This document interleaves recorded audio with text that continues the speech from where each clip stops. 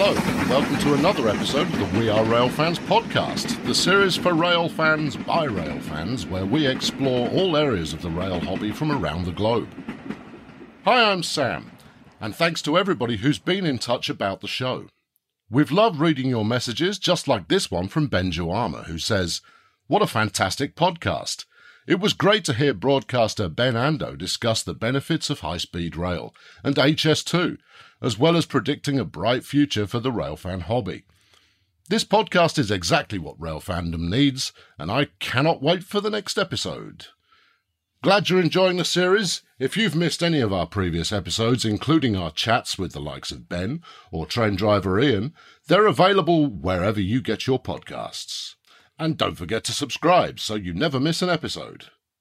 To leave us a comment or simply to keep up to date with all the latest news, views and interviews from the train world, visit the We Are Rail Fans website at wearerailfans.com.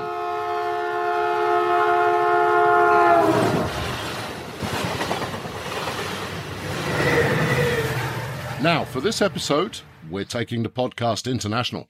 And if I were to tell you that my guest today comes from one of the happiest countries in the world, according to the UN, and yet it has no word for please in its language, I'm talking about Denmark, and I'm delighted to welcome Saskia Hjalteson to the podcast. Hello. Hi, good morning. Saskia, you're a train driver on the Danish railways. Tell us about yourself. Who do you work for and how long have you been in the job? I'm Saskia. I'm originally from Holland and I've just moved to Denmark 2 years ago. And the first year I've been learning Danish. And now since March I'm working for Lokeauto, which is a small local train company. Yeah, so it's all new to me. But I've been driving in Holland since 2014. So all in all, I've been 7 years on track now. So why did you decide to become a train driver in the first place? Well, during my study, I studied tourism in Holland. And during my study, I lived next to the railway tracks.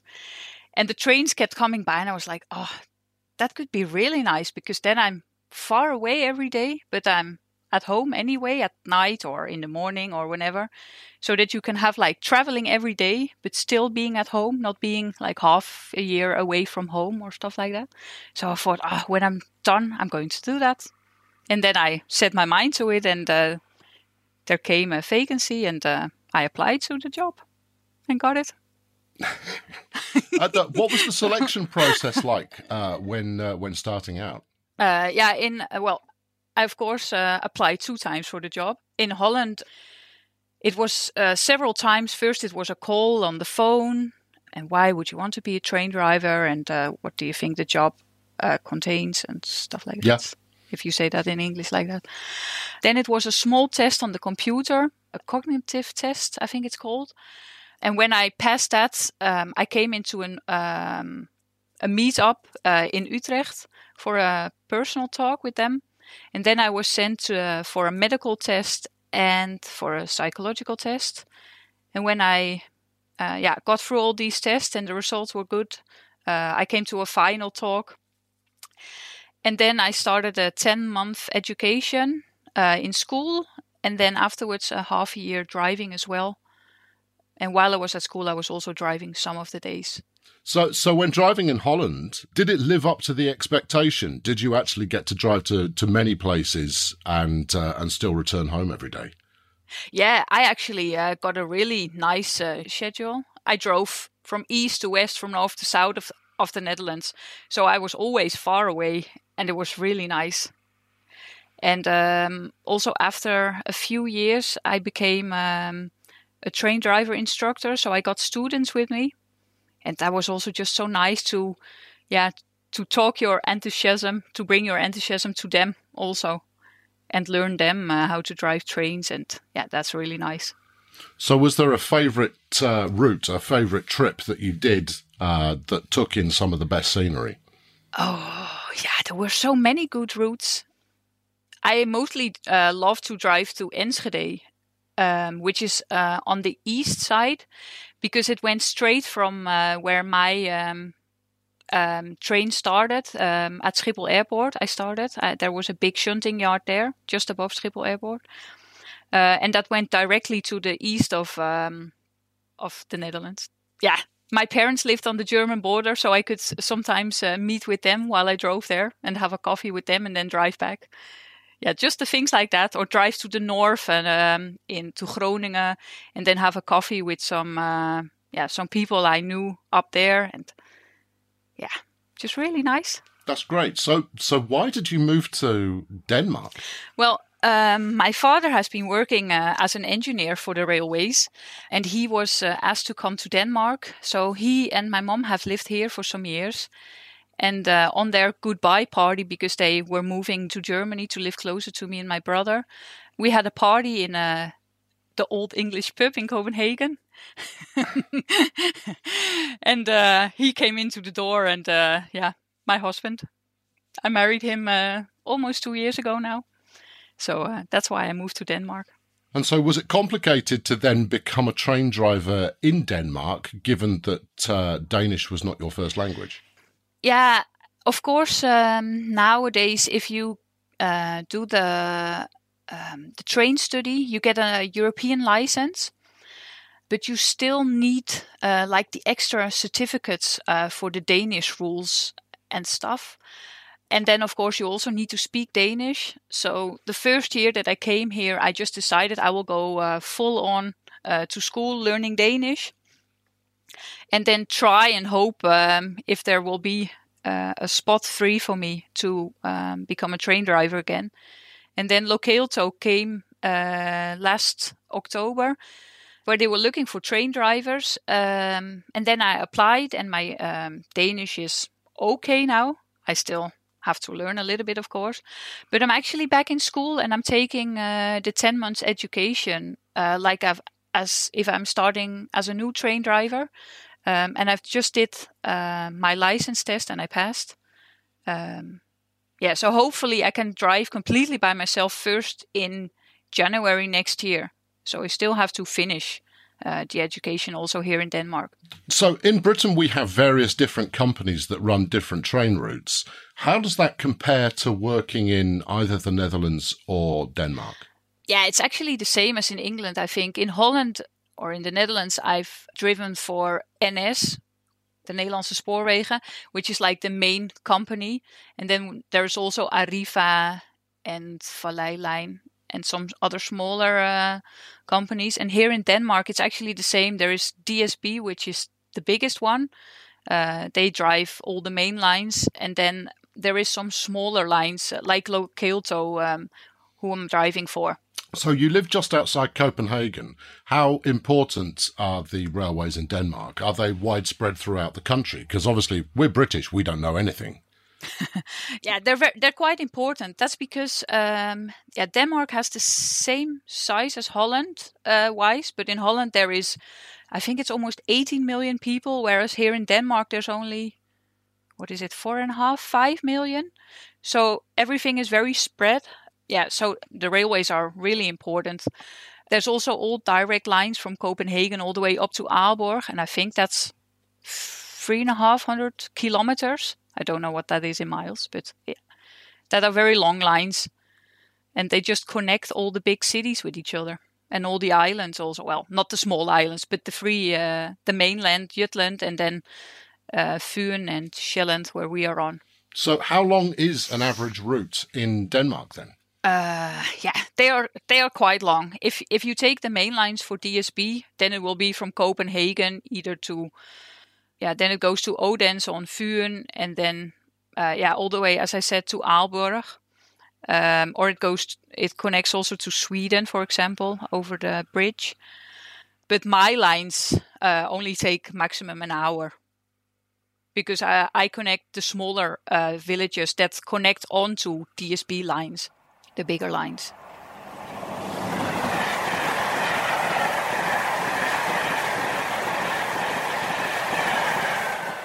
You're listening to the We Are Rail Fans podcast. I'm Sam, and today's guest is Saskia Hjeltesen, a train driver from Holland now living in Denmark. So, what do you drive and where? I drive a diesel train called Lind 41. And I drive it for Lokelto on Sjælland, which is an island in Denmark where Copenhagen is also on.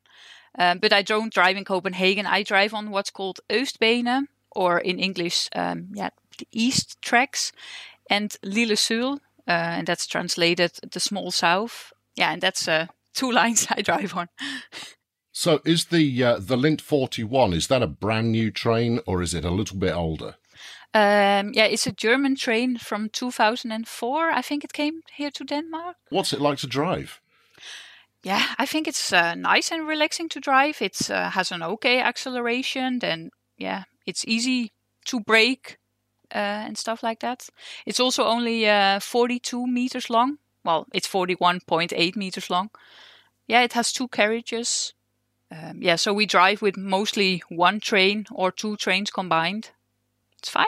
It drives nice. What's the biggest challenge about driving a Lint 41? Because if their acceleration is quite good, is their braking good? Are there any quirks to the train that we should be aware of? Ooh, nee, I don't really think so. I think it's a pretty smart train, but Alstom also makes quite good trains, I think. I've also driven some more Alstom trains, not the Lint 41, in Holland. And actually, I've always been very pleased to drive their trains. Which trains did you drive in Holland? Yeah, in Holland, I've driven 10 different trains. I've driven both train sets, but also locomotive and carriages. So that was, very different than a diesel. But they were also electrical trains, and this is a diesel train. So that's of course a little bit special for me now that I'm actually driving a diesel train. So how's the startup process in the morning? How long does it take you from arriving at your train to preparing it ready to go for the day? That depends. If I start a late shift, it's just putting in the key and starting the train up, because of course that's easy because somebody has already started it up. But if you have one of the morning shifts, then I walk into the shunting yard and get the train. I open the doors with the keys we have. I check the oil and the diesel, how much there's on it. And I check if there is sand on the train. And when everything is okay, then I go inside and I check the brakes on the one side of the train. And the deadman switch, is that also called that in English? Yeah. Yeah, deadman switch, yeah.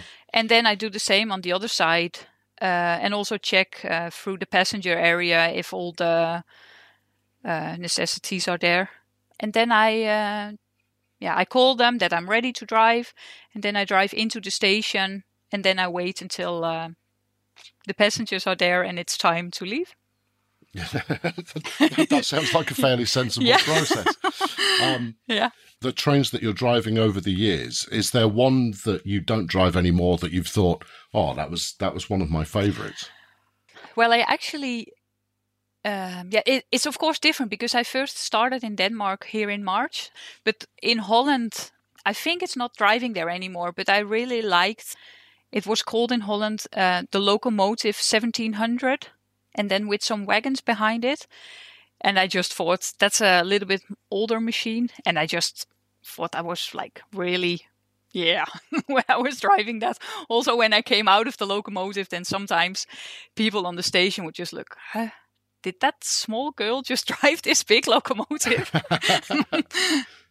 So what made the 1700 great? It's just a bigger machine. It's not like a train set. It's like, it's just a locomotive. And then it makes a little bit of noise, and there's a little bit more going on than in a small train. Okay. So now you mentioned that you're a small woman driving a train. Does that make you very unusual? Are there many other women drivers that you've come across? There are more and more women coming now to the job. And I think that's really nice.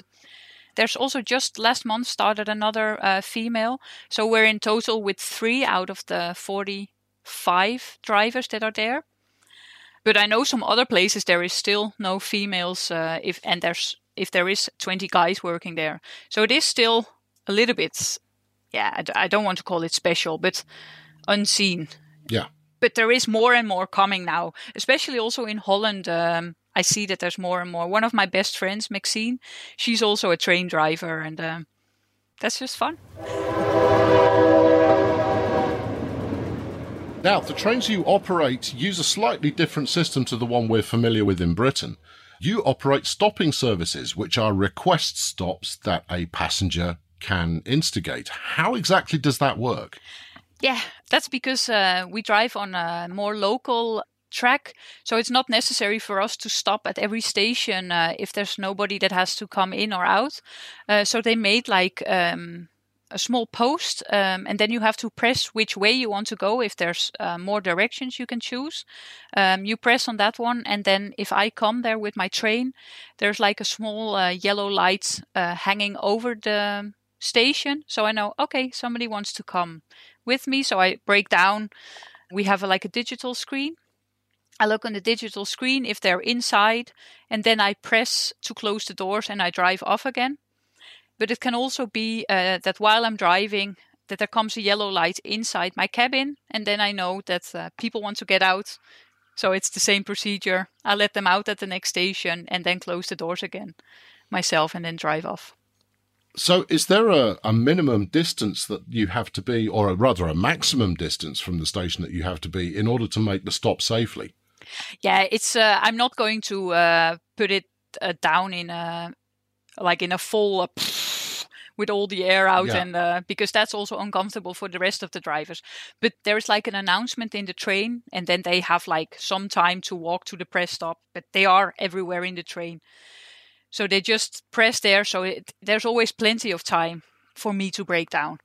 And also, if I would, for example, some weeks ago, I saw some guys running to the station and waving, and then of course they haven't pressed on the button, but I can see they want to come with me. Then I also break down, but we are driving 100, so you have to. Yeah, that was just a coincidence that I saw them. They got lucky. Yeah.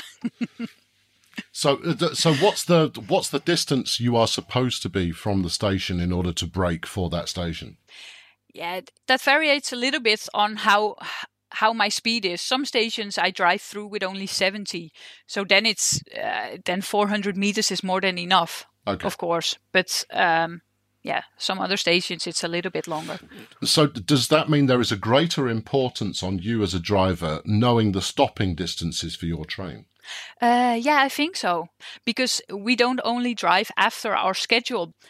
There has been set in time to actually stop at these places. So if we just drive through with 100 kilometers an hour instead of stopping, letting passengers in and out, we will be too early on the next station. So we have to know, okay, here it's 47. The next one is 51.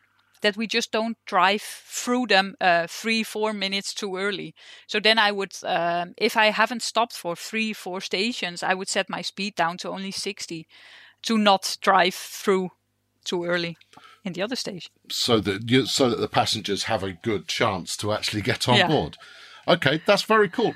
You know what? That's a system we should implement here. I'm going to write a letter to someone and see if we can get that done.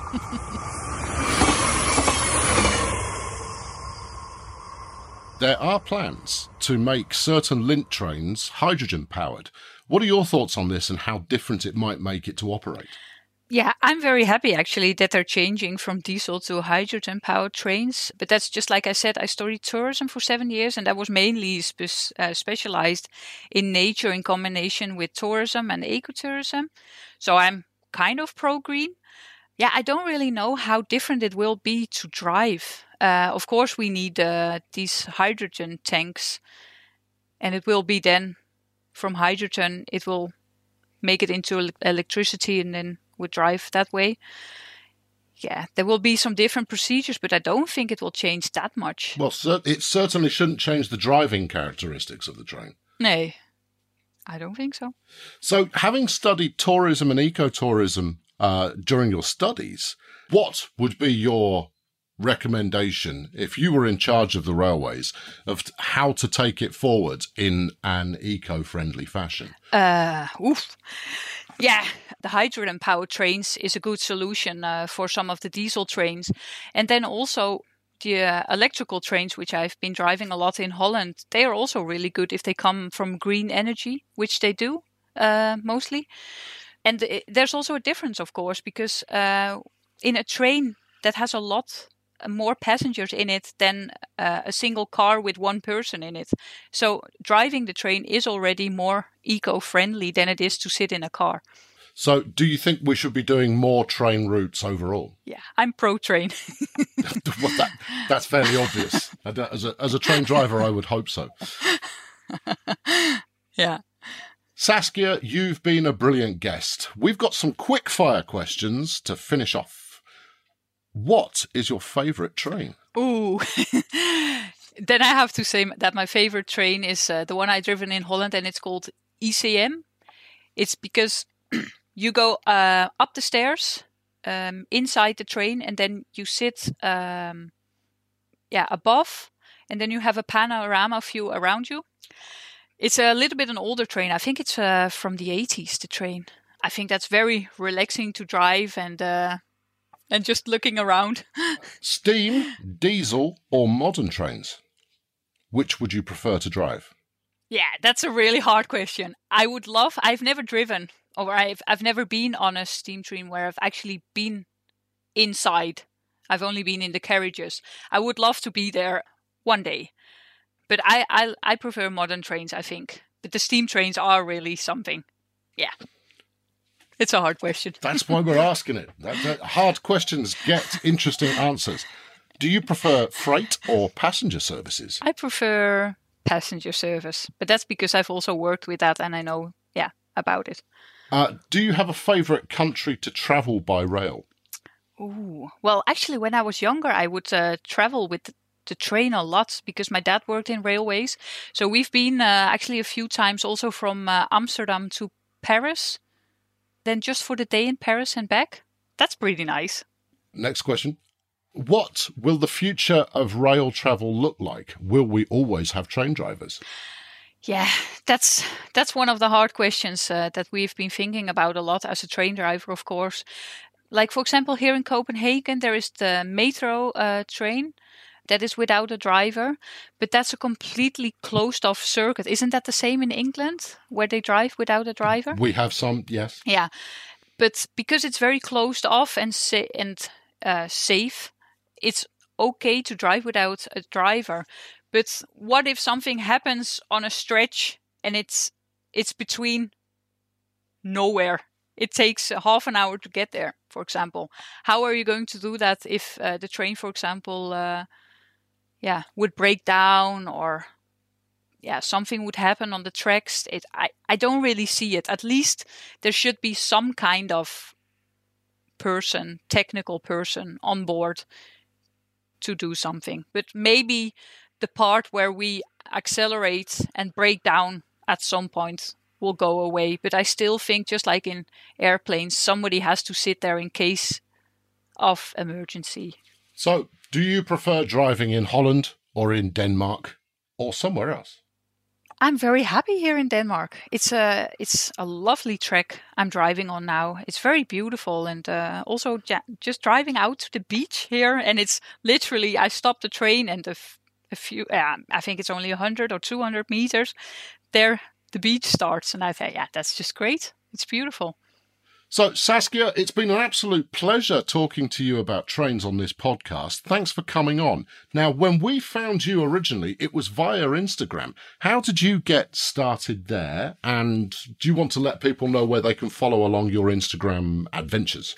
Yeah, sure. People are always welcome to have a look on my Instagram. It's started just as my private Instagram, where I sometimes would put some train pictures on. But you can use like the hashtags Railways of Europe and Train Driver. And then I just got more and more followers.